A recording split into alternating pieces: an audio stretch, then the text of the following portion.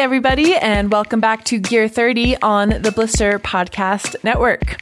You're here today with Kara Williard, and you can check out the wide range of stuff we are doing and reviewing over at blisterreview.com.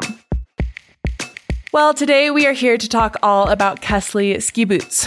For those who don't know, Kästle came into the ski boot game hot this 22-23 season with a limited release of 2 series of boots. And for those who haven't considered it, jumping into the ski boot market is a really difficult feat.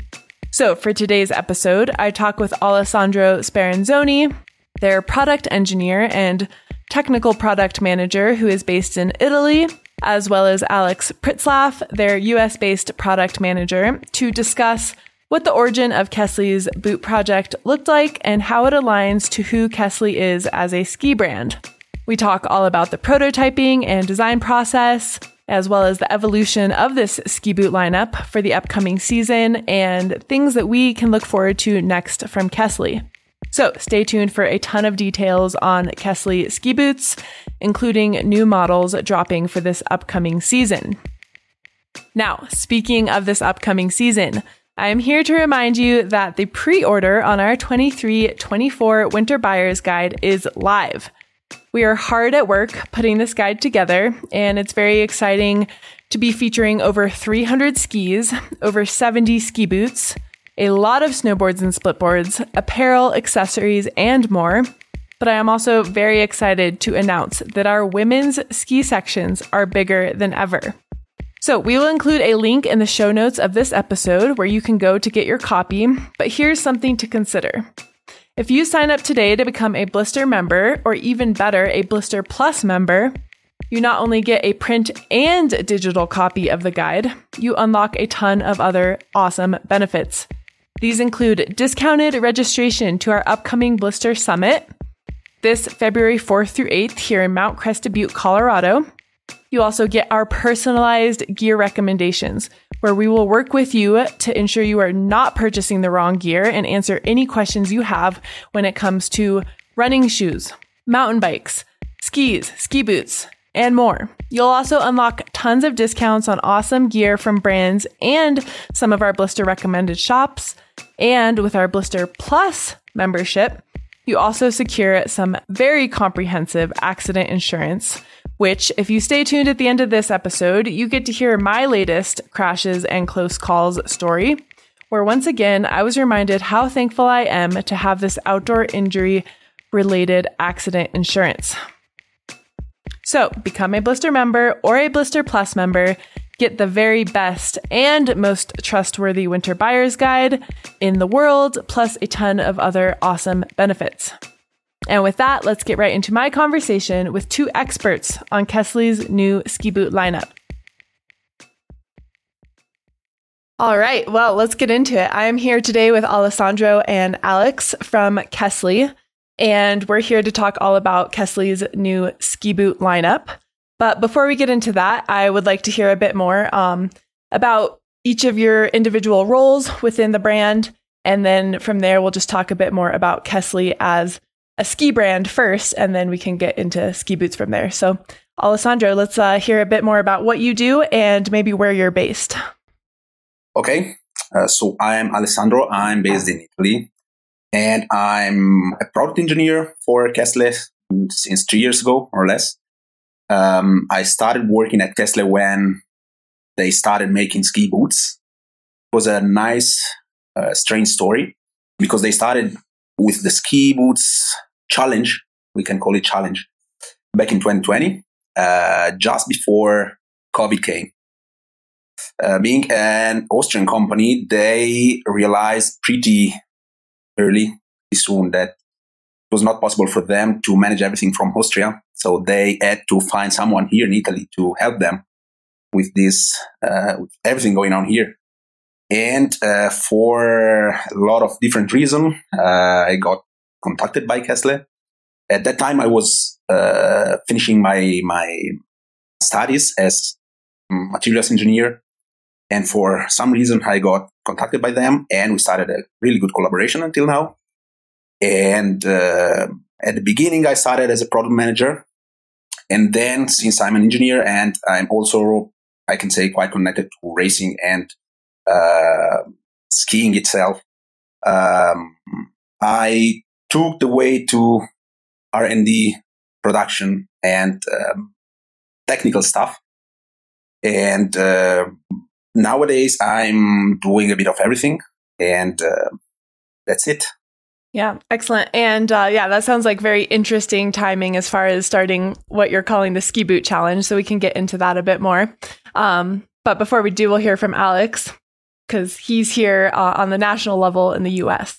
Yeah. So Alex Pritzloff here, and been at Kästle since 2017, kind of starting everything up from kind of stateside customer service level to logistics to some sales as well as product now as well. So it's been good to have kind of the journey to see all the ins and outs of Kästle, and especially now working with Alessandro and the rest of the kind of product team in Europe, which is still the main product team, which is great. And it's still an Austrian based, team as well, which has been great because, when we get to go visit as the US guys, Austria is not a bad spot. So we definitely enjoy that. And with the ski boot, it's been definitely an absolutely exciting project and experience. Obviously, with COVID happening, as everyone's going to talk about, presents its own challenges. But Alessandro's been great with that and, navigated to create this product that we really love right now. Nice. Well, I definitely want to get all into the ski boot lineup and sort of the origin and genesis of that project. But to kind of set the foundation, let's just talk about Kästle as a brand. I mean, it's definitely a heritage brand. It's been around for a long time. So there's some deep roots there. So what are some of the things that maybe you want to kind of set the stage with as far as who Kästle is and what that meant looking into a ski boot project? So I can start, making a really long story short. Everyone of us knows about Kästle, what Kästle was in the past. In 2018, a new ownership took over Kästle, or back in 1993, it was bought by Benetton together with Nordica. And then a lot of things happened. And in 2018, as I said, a new ownership came and took over everything. And since that period on, they decided to take the brand where it was in the past. So winning races in World Cup and being a reference for everyone. And in 2018, they wanted to recreate or restart a racing program. And both with skis, or initially with skis, and in the summer of 2019, they had struck a deal with an Austrian racer. But the federation, just before the racing season kickoff, banned this athlete, and she could not race at the beginning of the season due to this situation, because she had a contract with Kästle for the skis, but she had no contract for boots. Since that time on, they decided to take this challenge. And on the other side, it was well known that people, at least in Europe, they like to buy a package of skis and boots. Therefore, it was quite natural to take this challenge and to invest money in this. And it was, as I said, it was the winter or spring 2020, just before COVID came. And they started the development process with an Italian design agency, just before everything was closed here due to COVID. And as I said, then everything started, and I started working at Kästle in September. So during that summer, they took all the initial stages of development, so taking some information here and there. And this agency in Italy was in charge to create a group of experts able to put their experience in each sides of the development and to create a really good product. And that was the start of the Kästle boots. Yeah, it makes sense. I mean, especially to focus on the racing side and really want to invest in that, you kind of have to mirror that with the ski boot side. So I can see how that would sort of lead to that discussion and be the foundation for why you're doing the project. and then everything started we used all the winter 2020, 2021 to develop our boots. We started with our first molds in summer 2020, as I said. First boot went on snow in September 2020. Then we used all the winter to study, analyzing skiing and everything, the whole season with boots coming out of the molds in different colors, different materials, different shapes and everything. And funny story is that in a lot of rumors were starting here in Europe, but nothing was confirmed until the end of the season. And the funny situation is because at the end of the season here in Italy, especially in April, May, a lot of people used to go to Livigno. Maybe you know this place. It's quite famous. And on that period, we decided to go there with our first Kästle mined boot. And since that time on, the secret was not anymore a secret. Project was confirmed. And so it was May 2021. In Alex, correct me if I'm wrong, in October 2021, we had the first international sales meeting where we presented boots. And thanks God, 3 days later in Solden, so the first World Cup races of the season, we had really good results with an English athlete. She was 13th in the first GS race of the season. So really good for us. Nice. And before we kind of get more detailed into the boot process, especially some of the prototyping and design that went into it, Alex, is there anything else you want to mention as far as kind of how Kästle's heritage and identity was transferred into this new project? Absolutely. Yeah. I mean, it's as Alessandro was kind of stating there, Kästle is more of a product brand first, and we're definitely concerned about quality. So it's pretty incredible from, as you said, getting this first boots in spring of 21, and here we are, fall of 23, and we're full lineup with low volumes coming soon, and having this and being our own molds and our own boots and some of our proprietary blends of plastics ourselves. It's been great to see that kind of process and be more product focused again, which is what we are as a brand, number one. So we do have the heritage. We do, most importantly, a lot of people, especially have to admit more of my parents' friends, I think, than our our peers, remember Kästle as a race brand, and that was huge, especially during the Benetton days. Plenty of world championships, everything like that. So I think there was always that heritage that we wanted to refer back to, and now we have that opportunity with some of the races we signed. And if you look, some of the races that we've signed, I mean, they are world champions. And as Alessandro mentioned, Alex Tilley there. I mean, I believe she either won the second run of that Solden one, or she had, something where it was incredibly impressive, especially the conditions of that race. So it's one where it's nice to blend a product with our athletes again and get this project going, based on the Kästle quality and kind of product, nerdery and expertise going that way. So that's one thing we're most excited about. Absolutely. Yeah, fair enough. And I think it's also fair to say that it's not easy to break into the ski boot market.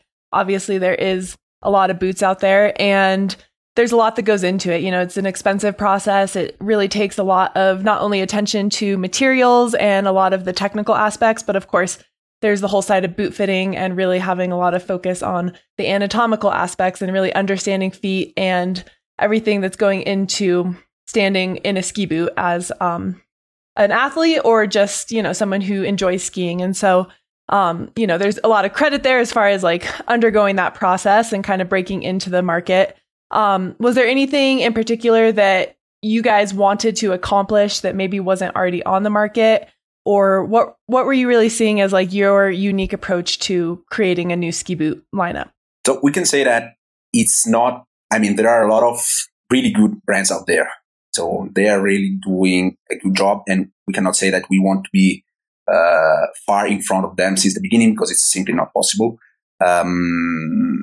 What we decided to do is to create something that at least a little bit different, because we know that feet around the world are really different one to the next one. And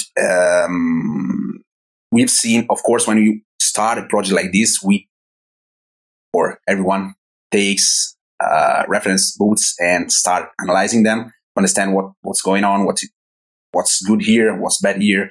So we did not start from a white paper. We decided to take parts here and there, always with the intention of making it a little bit better or trying to make a little bit better. Talking about the anatomical side or the fitting itself, it's everything we can discuss about it for ages, I think. Therefore, there is not a really particular aspect where we focused, even if we decided to add a little bit more volume here and there, especially in the racing one. But of course, it was right to the performance, which is our sales boot line. So I was telling that we have had some volume here and there to help avoiding pressure points. The same happened on the liner and especially in the performance liner. So again, on sales boots, we decided to put some fitting opportunities that were not on other boots, or they were on some competitor boots similar, but not as good as we tried to do it. I don't know if you get what I mean. Yeah. And Alex, if you want to add something. Yeah, no, I mean, that's you're spot on as always, Alessandro. No, it's I'd say the biggest one there. It's the biggest question that we've always had confronted with this is like, who's making your boot? Who's making your boot? And we're like, we're doing it. So, and I think it wasn't a matter of we can't find what we want on the market. It was more, we are product people, as mentioned, and we enjoy creating that process. So between being presented with that challenge by needing racers on boots as well, it kind of fell into place with that one, and we say, let's go make our own molds. Let's just have this. Let's hire an Italian. No, and kind of progress from there. Was the biggest point. So it's one where it's nice to actually work with the biggest kind of innovations in plastics and kind of seeing what we can do there with temperature variants or maybe with different flex patterns, which that's just really splitting hairs at that point. So it's one where it's, as Alessandro said, there's so many good products on the market right now that you're not necessarily going to immediately jump ahead from them. It's kind of, let's take what they can learn, and then we're going to help each other kind of innovate in the market space on Hill by just, how did your flex pattern different from ours? Let's focus on that, or maybe let's try this plastic and let's do this. And so it's more of a innovation process itself that's been really highlighted, I guess, in this whole endeavor. Nice. Yeah. And I mean, you guys are already speaking to it a little bit, but I think we can go a little bit more into what that design and prototyping process looked like. I mean, it seems like that's pretty impressive turnaround given all that was going on globally with the pandemic, but then also being able to actually, from the origin of the idea to then bringing it to market within, it sounds like, a few winters. So correct me if my timeline's wrong, but that is pretty impressive. And so maybe just talk a bit more about what that sort of iterative prototyping process was. And aside from maybe like athlete testing, what were some of the other avenues you were taking to sort of trial these boots and then develop them into what they are now? The first mold was was finished in October or September 2020, exactly when I started working for Kästle. So my job there was especially to fix issues and to start from a prototype to bring this to a final product. On the side, I'm working for Kästle, and I'm also collaborating with the University of Bologna. They have a really good sports lab there, and they are able to perform a lot of analysis on ski boots, especially. And we've been able to analyze some deformation aspects of the boots, and it was really interesting and useful for the development steps. We've seen that some symmetrical or asymmetrical sides of the boots are really important, and they are really changing everything. Therefore, starting from the first prototype that was done in collaboration between this agency in Italy and the molds producer of course, with our formations. Starting from that, we fixed a lot of sides, speaking especially about thickness, materials here, materials there. We decided to change a little bit of lines. Also, aesthetical lines are important because we are putting plastics somewhere, and this is changing the behavior of the boots. And then, as Alex said, materials. Materials is really important, and we tested a lot of them, starting from a really stiff one to a really soft one. I think we skied with something like 20 different plastics compounds, coming from 2 different families, so standard normal TPU and a particular blend of TPUs. So TPUs with some secret components. The secret sauce that we're not going to... Yes. some salt and pepper. And of course, since the beginning, it was not really clear for us which direction to take. Some athletes told us it's better this one. Some others told us it's better that one. So it was a little bit a challenge, and we decided to go with this new compound. And after this decision, it was not easy, because then, even if the path was clear, there were a lot of different possibilities. And we started testing with athletes, tech athletes, so giant and slalom skiers. And it's why they normally use really stiff boots. And it was not really easy for us to understand if their requests were really helpful for us, because, some skiers need really stiff boots, but it's not for everyone. Therefore, as I said, we skied with a lot of different compounds, and we took 2, 3, 4, depends if we consider racing or not, different grades, and then everything started with this key blend. Regarding the sales boots, we started with normal TPU for a couple of reasons. First of all, it's easier to produce, and we can also say that it's cheaper. Third is that the behavior of this plastic inside the shop is a little bit more easy and friendly.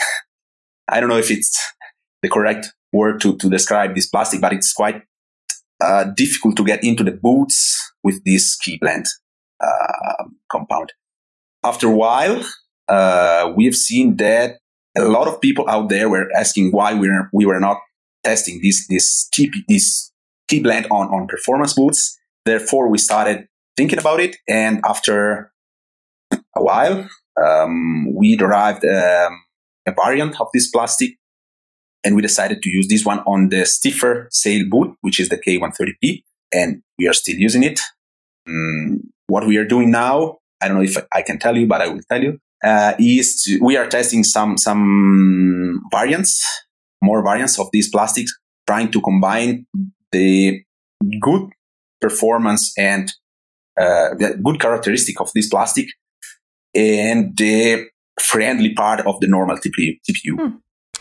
Interesting. And I guess because I have a background in boot fitting, I actually find plastics interesting. I'm not sure that's true of a lot of people, but we can maybe talk a bit more just about, I guess, these compositions that you're using right now. You have your 2 series of boots, the R series, which is sort of the race oriented boot, and the P series. But then you're saying for the P series, aside from the 130, maybe it's a slightly different plastic composition than we're seeing in the other boots.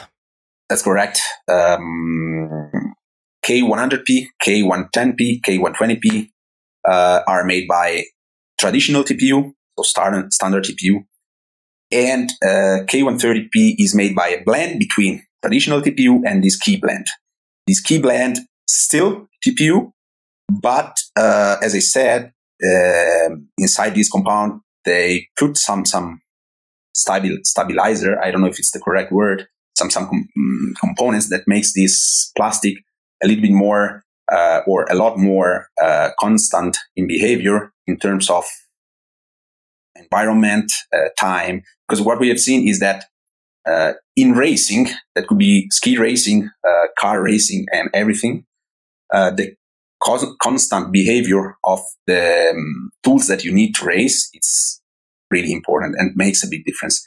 Therefore, being able to ski with the same feeling on the boots every day during the season in each conditions on each mountains makes a huge difference. And that's the reason why we use this in racing. And we've seen that it works also for performance when you need a stiff boot. Therefore, we decided to use this one only on the K130P, just because for skiers who likes to ski in a 100 boot or 110 boot, it makes no sense to put this material in, because it's we can say it's not for everyone. Yeah, that's fair. Alex, you skied a lot with this one, so you can speak a little bit about it as well. I'd say what's nice about it is it's definitely a true, if you say it has race technology, as most brands kind of use, I would say it's definitely that. It's definitely on the stiffer side of 130. As you know, as a boot fitter, it's 130 is kind of it's a number, but that range is very much across ways. And so it's definitely, it's good in my opinion in that one, because it means that the performance is kind of a little more regulated in the sense of temperature and sun and just weather in general. So there's still going to be variance, because it is still, it's not going to be a rock, it still needs to flex. It's still going to have some conditions that will make it, slightly softer and slightly stiffer. But in the end, we're trying to reduce that variance into more of a kind of consolidated average, if that makes sense, of conditions. So there's not as much of, now it's, if it's sunny and warm, we're going to get, a softer flex, colder, cloudier, and all of a sudden it's a rock. It's like, we're going to try to make it right in here, where it's just consistent performance every time. And that's one thing that we definitely have seen for sure. Yeah. And I just want to add that there is another reason why we are not using this particular blend in the softer boots, 100, 110, and 120, is because with these blends, we cannot go below 130 or something less in terms of flex. And even if, as Alex said, the flex is just a number, we can say that we cannot go far below our 130 flex. Yeah. And Kästle has kind of been a bit elusive, I guess. It's called the secret mix, or as Alessandro is mentioning, it's the key blend. Aside from just kind of limiting the temperature variation or sort of trying to narrow the variables that plastic can experience given the environment, is there any other characteristics of this blend that you think kind of stand out, maybe as far as rebound or some of the suspension that it offers, and a little bit more about maybe what it's doing beyond just trying to be a constant as far as the plastic characteristics go? Yeah, we can say that the rebound is a little bit higher, so it's a bit more elastic. On the other side, especially this information is especially for boot fitters. When you use a vise, for example, to open these boots made with these plastics, it seems that they never gets back in shape. So normally we say to a boot fitter that they have to warm up this plastic a little bit to reshape them when they release the vise. That's why it's really stable. It stays in place, and which is quite connected with the rebound. And we made some analysis, some tests, and it's a little bit faster getting back to the normal shape, to the unloaded shape. And that's one of the reasons why we've seen that for some racer, so we are now back in racing, for some racers, especially in downhill and Super G, this is not always a positive point. Therefore, in the race department, we are also testing some other variants of this key blend, trying to mix this material with some other blends able to make this rebound a little bit more smooth and slow to help them. I see. And can any boots with sort of this key blend, can they be manipulated in the same way a traditional ski boot would, as far as a boot fitter's perspective? Grinding, stretching? Yeah, cool. Totally. Yes. Yes. Exactly the same. You just need to know that these boots is made with this plastic, just not to be scared when you see these boots open and it stays open. Yeah. So you just need to know it. Wait a little bit, warm it up just a little bit, and that's it. Yeah, I know. I'm used to just like vicing a boot open, and then even if it looks really bad in the moment, it just goes right back. So that's a good note. Yeah. Yeah, it's written in our guideline that don't be afraid, it goes back. All right. Well, good note for all the boot fitters out there.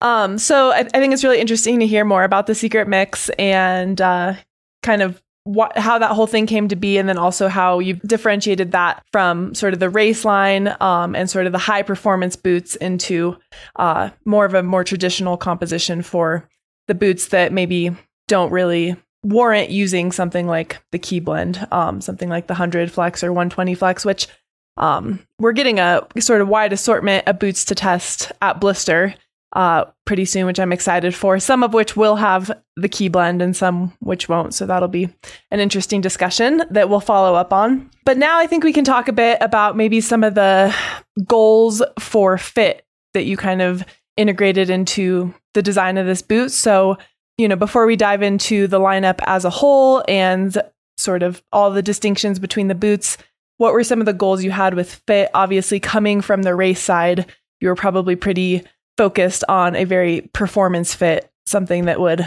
translate to, being on a race course. Yeah, really quickly on the racing side, as you said, it's possible to grind them, stretch them, and so on. And talking about the liners, the aim inside a racing boot is to have a really thin liners. And if the shell is properly made, you don't need to have a lot of, in our opinion at least, if the shell is very well done, you don't need to add a lot of features on the liners. So, of course, you need to be able to tongue you, to use the laces, and that's pretty much it. Of course, it's possible to cut the liner. This has to be done by a professional boot fitter. It's possible to cut the liner, grind the tongue you, and you can do all the operation you normally do on racing liners, but nothing more, nothing less. Then, talking about the performance liner, regarding the performance shell and cuff, you can perform all the operation. It's still TPU, so you can grind, you can punch, you can stretch. Of course, the difference is the thickness of the plastic between racing and performance. So if you are stretching performance boots, just pay a little bit more attention. Regarding the fitting opportunities in the performance liner, we decided to work a lot on it. We have this, what we call key fit, which is a platform all around the ankle side and heel side, where we put a Velcro pad, EVA pad on. We have two different variants on the performance liner and performance plus liner. The shape of this pad is slightly different. The thickness is different, and you can change from one to the other. It's the platform works anyway. You can move it. It's a Velcro strap, so a Velcro pad, so you can move it and cut it. You can even use the liner without of it. I'm not using it, for example, because my ankle is quite wide. And then, of course, we are using thermoforming foams on these liners. So traditional process of thermoforming. And we have two different options for the performance and performance plus liner. The performance plus liner has got laces and the tongue view that can be moved. The performance liner doesn't have laces, even if we have eyelets on the liners, so you can put laces on if you need it. While the tongue view is sewed, we've seen that we use the performance liner on the K100P and K110P, and we've seen that skiers that use these boots doesn't want to change a lot of things on the liners, especially in Europe. We know that US, it's a little bit different, especially talking about boot fitting. You normally used to fit a lot more the boots compared to Europe. But this is the main reason why we decided not to put this movable tongue view on the liners, because it's not really common to move it on their boots, on those boots. Pardon. Then, of course, we have some other possibilities to customize the boots. We can move buckles, leathers. We have our key active power strap. We are offering booster-like. I don't know if it's possible to call them booster. Anyway, it's an elastic stripe. We have two options, stiff and soft. So we are also working on some other possibilities to fit the boots, especially the liners. There are some things going on here. We are trying to change some materials, also to go into the bio-based or more into bio-based material. And this opens a new topic. Of course, it's not possible to do everything with this material, but some new possibilities are coming in. And I think it's all. Yeah. Well, it's interesting to hear about how you've kind of integrated your own platform to the liner customization. So kind of making it like just interchanging little parts to help fill volume in the heel or ankle pocket, which is, of course, one of the most important and kind of key fit zones that a lot of boot fitters probably have to think about or cut their own pads for. So that's kind of a unique approach, which I think is pretty cool to hear about. And also, like you touched on, sort of the K Active, the power strap, which is cam style. So just having a few more options for customization is always a good thing. And maybe I think another one being able to adjust the forward lean via a spoiler. Is there anything else you want to touch on? Yeah, you're right. I forgot some features. We have spoilers, for example, and we are now also working on add-on spoiler. So something you can screw on the cuff, change the forward lean. This is going to be presented in September, October. It's now available for racers, workout racers. Another really important topic that we have that I forgot to mention is the boot board, especially on the racing boots. We have almost flat ramp angle. We are not crazy. The reason why we did it is we've seen when we started the development stage on boot boards, we've been talking with a lot of fitters, and what we understood is that a lot of them needed to find a way to change the angle, both in positive and in negative. So adding grease of ram angle is quite easy because you can grind plastic. But if you have to make it a little bit more flat, you have not so many options. Therefore, we decided to put a lot of plastic in front and let boot fitter remove the plastic in case they need, which is quite unique and really important, I would say, because especially in the race department, this is an operation that we do for each athlete. We can remove plastic, and that could be 0.5 millimeters, 1 millimeter, 2 millimeters, 3 millimeters, and so on. So we have a bunch of possibilities, while with some other boots, it's not so easy to find a way to change the ramp angle. Yeah, I think as a boot fitter, you're usually thinking about it as you can always add, but you can never take away. But it sounds like with your boots, you actually can take away some plastic to help change the angle a bit. So that is different. Yeah, exactly. And talking with some of these good boot fitter around Europe, we understood that removing plastic, especially in the heel side of the boot board,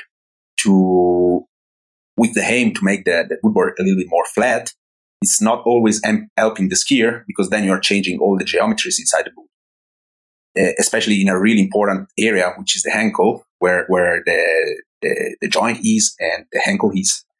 Therefore, trying to find a way to keep that plastic in that area and to remove some plastic somewhere else, it was a good call, I would say.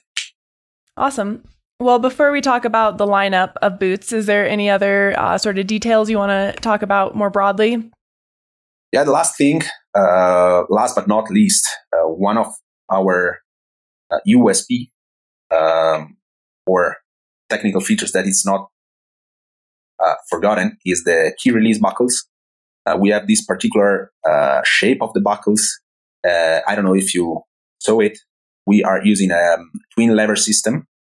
The reason why we started the development of these buckles is we've seen, again, in racing, we've seen that a lot of crashes happens because the buckles is colliding with the ice. Therefore, with the aim of reducing the thickness of the buckles, we question to ourselves, how can we do it without compromising the the ergonomic side of the buckle? And the only solution we found was to use a double lever.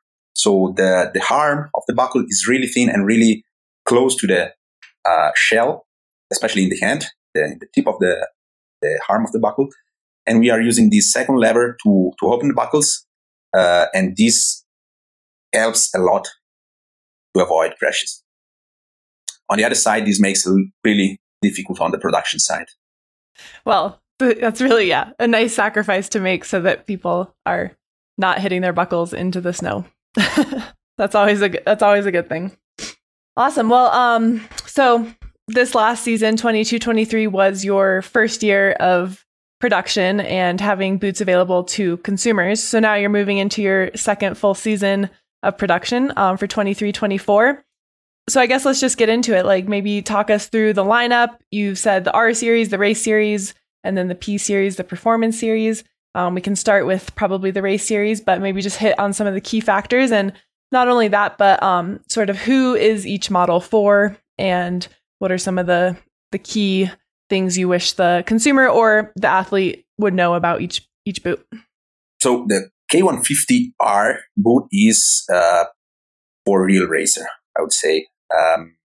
Not young racer. Real racer, I mean, people with a lot of muscles and able to ski quite a lot. K130R is more for everyone in terms of racing, but not only. I used to ski this boot every day during the winter season. I mean, I'm not the thinnest one, but I enjoy these boots a lot. And with some small fitting on my feet, I do not need a lot of works on it, and I can stay inside for the whole day.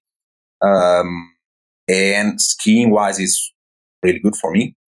But it's also good for young racers. With young, I mean 15, 16 years old, so U18. And then we have the performance line. As we mentioned before, we have the K100P, 110P, 120P, and 130P. 130P, I would say, is great for ski instructor or skiers who want to ski, who skis a lot. Maybe not every day, but who skis a lot. Coming from racing, but a lot more comfy. The room, of course, it's 100 last, so everything is different. But on the other side, performance-wise is great. I also ski a lot with this one, and I like it a lot. And then we have 120, which was made for women in Europe. But then we've seen that out of Europe, it's one of the best seller, and not for women. Especially, this is what Alex told us. We have to add some sizes to the K120P. Because until now we used to make it from 22.5 to 26.5, but for the future we will change something. K110P is for skiers, again, looking at the performance, but maybe not anymore really young, or I don't know, people who doesn't go skiing a lot. So when you use this one, is for an everyday use again. can stay inside with no pain, not a lot of work to do on it. You can take it from the shop and go skiing. And the same happens for the K100P. Again, it was introduced for women, but then we decided to at least for the communication to say that this is for unisex model, because we've seen that a lot of skiers, especially coming from young to adult, cannot find their perfect boot. Therefore, they need something similar to our K100P. We know and we knew it since the beginning. It's not a mass, or it's not for big numbers. It's still a niche, but we knew it since the beginning, and it's okay for us. For the future, so next season, we will introduce the low volume boots. Same outside molds from the performance boot, different inner molds, dedicated liners with a little bit more foam, especially on the toe side. And then we are changing some parts where we have seen that it's necessary to change something to have some performance. And we will have this low volume on all. So K100P, K110P, K120P, K110, 130P low volume. And what it's going to be new as well is the full sizes will be available on each size from 22.5 to 26.5. So 22, 22.5 and so on for K100P and K120P, and 24.5 to 30.5 for the K110P and K130P. Alex, if I forgot something, please correct me. No, it's all there. I would just add on that, this next fall, especially you mentioned the low volume coming in there, and kind of just adding on to the overall view of the lineup is that we came in with that 150R and 130R, being that that's a race boot, pretty narrow last that obviously needs a lot more work, more customization as it is. And then when we produced our performance line, that's where we came in with that mid-volume 100 as a start, just because we were like, if you need something that is that narrow and more performance oriented, it is that kind of smaller, a little bit market. And then knowing that we were going to follow up with a low volume this year. So it was great because they were able to, as we said, like push the timeline, and we were able to kind of have this early launch with kind of select partners this year. And this going into this next year, we're having a bit of bigger lineup, more offerings and fit and style. Now we'll be kind of expanding, and this will be kind of our true kind of first year of really pushing it into the market. Whereas last year was just like, we have some good partners and we'll start there, get some feedback from them, and then move that feedback into our boots. So that's where kind of the next idea with the lower volume, expanding size options for the 120, for example, where it's, we said it's still like a 120 as we reference numbers are, the flex ratings are always, a little variance across the market, but that 120 has become a very good sweet spot for us, and making the 130P very much a performance model. Whereas that 120 has a giant sweet spot of customer base that we found out, where it's people that either really like the look of the boot, are huge Kästle fans, and they're still maybe not, skiing at an elite level. It's like, well, you can get in this boot and that'll either kind of, grow with you, or it's a boot that just fits your style, in the end, which I think people kind of get hung up that I need the stiffest thing, the hardest ski, versus saying, well, is that going to affect your skiing, or is that going to improve your skiing, and kind of weighing that battle. So we saw that 120 is a sweet spot. The 130 there is absolutely still that performance oriented, skier. And it's something that we look forward to kind of expand upon. Yeah. And just recognizing that realistically, probably not that many skiers need a 130 flex boot. But I also think it's awesome that you offered the 120 in a 22.5 right out of the gate, because like sometimes that's a part of the market that's overlooked a bit as far as offering something pretty stiff, like a 120 all the way down to a 22.5. So even in sort of your first year of production, that was kind of just like a, not full release of the lineup, you were still able to offer something for everyone. But then actually now needing to expand the 120 to offer or to have sizes larger for some of the guys who maybe don't need to be skiing a 130. So as far as the P lineup goes, I take it there's like removable heel and toe pieces. Are those like grip walk? So kind of more oriented for just the all mountain skier, everyday sort of gear. Yeah, especially for the K100P and K110P, it was a must-have this year in Europe. We've seen that all the boots standing at the same level of, or same or similar level that the 100 and 110 flags are coming out with the grip walk, and it was a no-go not with the grip walk on. On the other side, we wanted to offer the opportunity to the customers to change their plastic plates to grip walk on the K120P and K130P. So we decided to put these the grip walks in the box. Then we've seen that a really small percentage of customers wants to change what they find on the boots, and a lot of plastic stayed into the boxes for no reason. Therefore, this will change since next year, and we will play plastic plates on the K120P and K130P without grip walk. Grip walk will be available as a aftermarket item, and opposite will happen for the K100P and K110P. So we will put grip walk on and no plastic plates in the box. Again, the aim is to save some plastic and to avoid waste.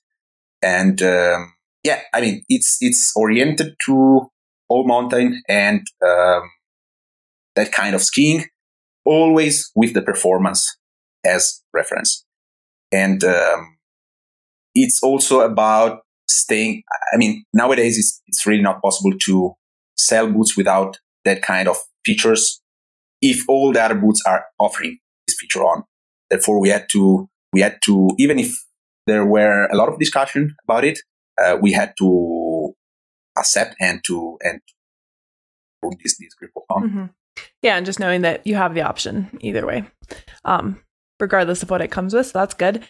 And I'm just curious too, because, well, I think Kästle's kind of always taken a sort of unisex approach, like to skis, and it now seems that that's transferred over into the ski boot realm. Is there anything you want to say about that? As far as, I mean, you're offering true 22.5s.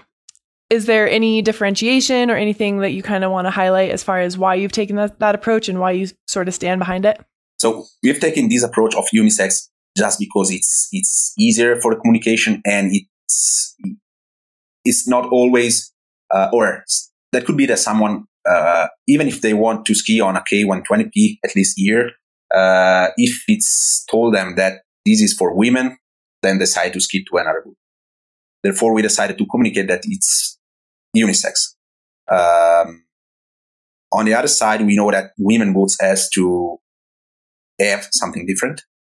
And already from the boots that will be delivered this year, we are putting a short cuff on the K100P, for example, because we've seen that it's really important to offer and to help women to enjoy our boots. Therefore, short cuff is the first operation we did, and also about fitting we did something. It was not possible to change everything, especially on the molds. You know, when you have to change something on the molds, it takes time and a lot of money. On the other side, we are now working on a women project. The aim is to cover, and this links us to probably to next topic, 24-25.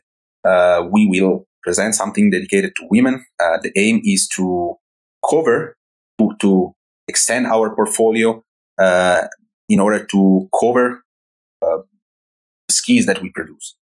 Last year, October 2022, we introduced, as Kästle, we introduced the Terra sub-brands or philosophy.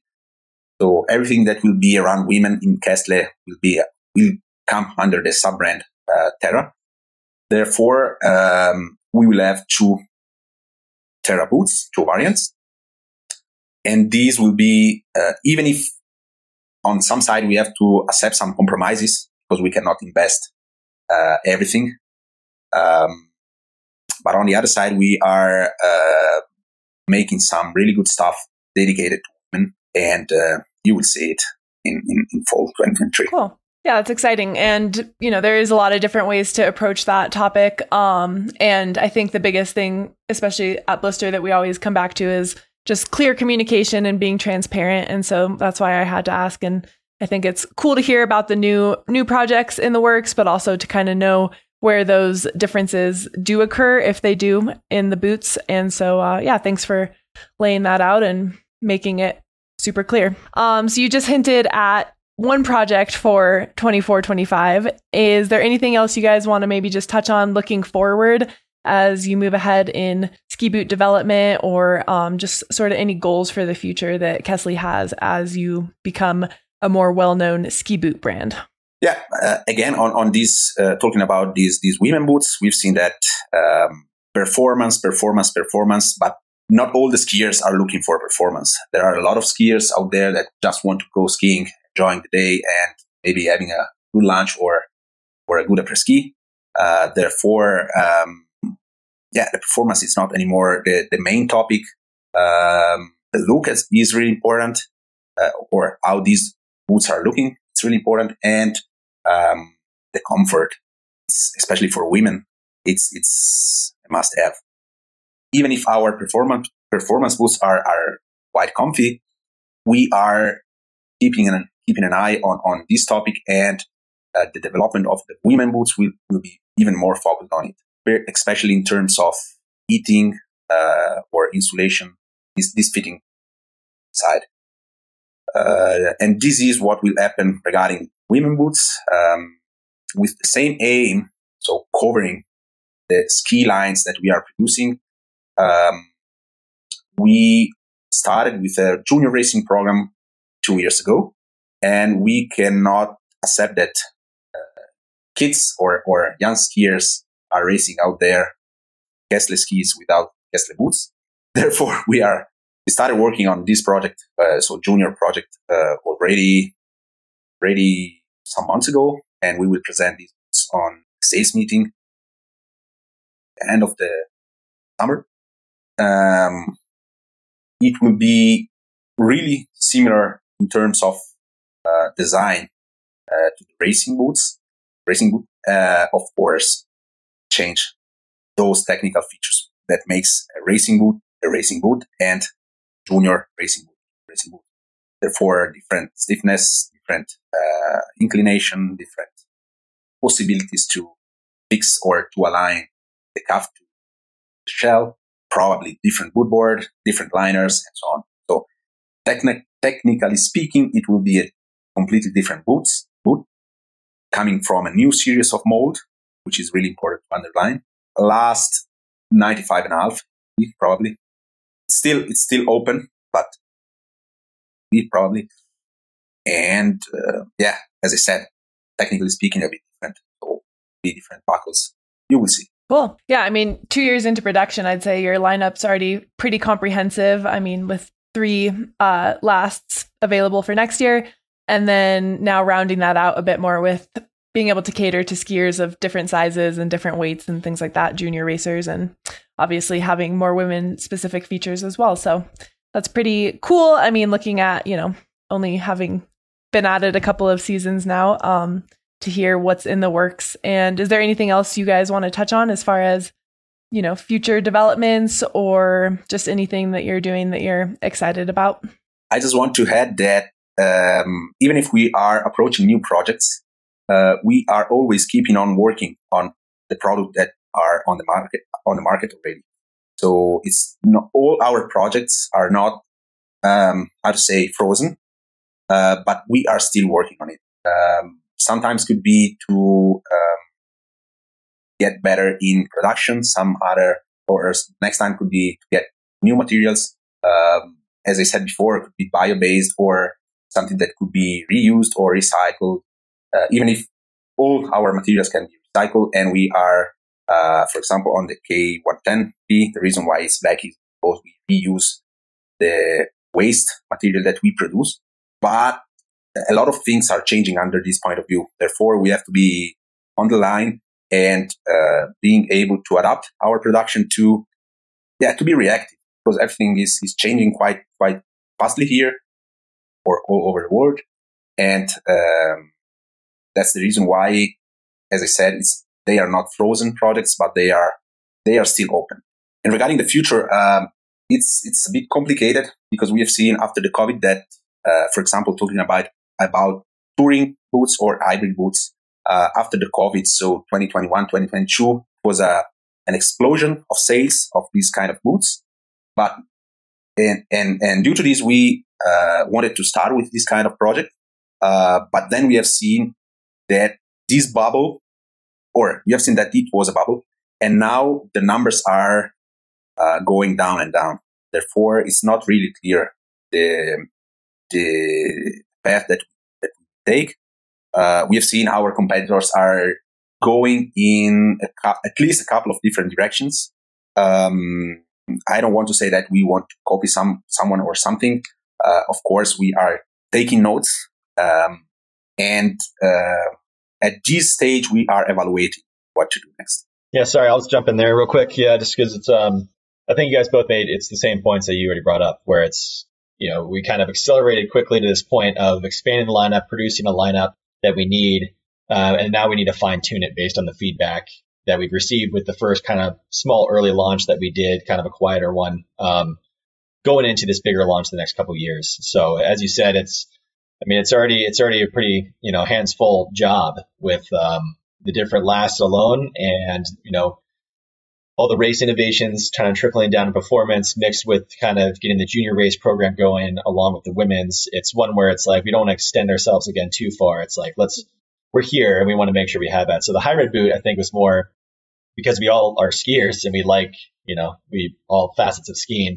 I think that was a project that we wanted to hop to just personally more than I would say than we needed to. So without overextending ourselves, we were seeing, hey, let's focus on this one. Let's see where touring goes from here and whether it's something that we need to focus on as far as a hybrid boot or full touring boot. And, we'll look forward to the testing of that, maybe in the next few years. But right now, I think the focus will be fine tuning what we have right now, learning from the market, learning from people testing it. We're learning from people like you once we get the boots on your feet, and kind of expanding either from there. And I think that's will be the main focus the next few years, at least. Awesome. Yeah, I think that's fair enough. And like staying adaptable and, being willing to evolve based on the feedback, and not moving too quick, and really maintaining a high level of what you're doing. So that makes perfect sense. Yeah, also because, just to add something, just because this project that we were talking about, so touring or hybrid, they are really expensive projects. You need a lot of molds, a lot of different molds, even more molds than what we need for racing boots or performance boots. And it takes a lot of time to develop and to be 100% sure that everything works. Because otherwise, you have a lot of mechanisms working on that boots, and everything has to work perfectly. Otherwise, you are out. Therefore, you cannot run to put something on the market and not to be ready that everything works properly.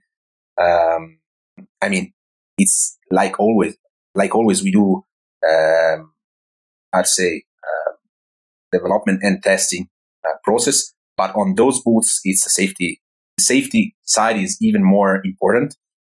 And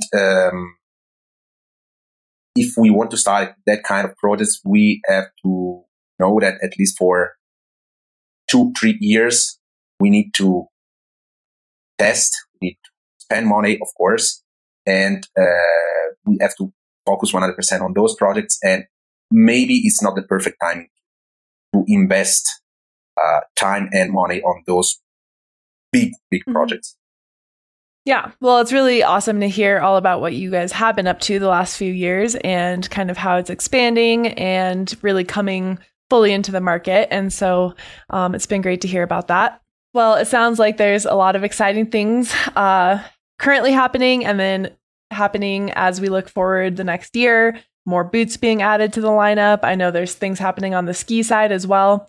But I'm really glad that we could take the time today to really dive into all the details around Kästle ski boots because, like I said at the beginning of the episode, it's not an easy thing to launch into the ski boot world, but it seems like you guys have really hit on a lot of the details and been very thorough and thoughtful in the process of bringing a ski boot to market. So I'm really glad we could, expand on that and look at a lot more of what you guys are up to. So thank you for taking the time to do that. Awesome. Yeah. Thank you. We'd love to do it again for sure. Thanks a lot for having us and give us the opportunity to talk about Kästle. Absolutely. All right. Thanks, guys. All right. Well, there's this week's edition of Gear 30. And like I promised at the start of the episode, here's my latest story for our Crashes and Close Calls segment. For those regular listeners of Gear 30, you've probably heard a couple of stories of my ski crashes at this point. But most recently, I had a crash/close call on my bike. I've been trying to improve my technical climbing on a mountain bike for what feels like way too long with very little improvement.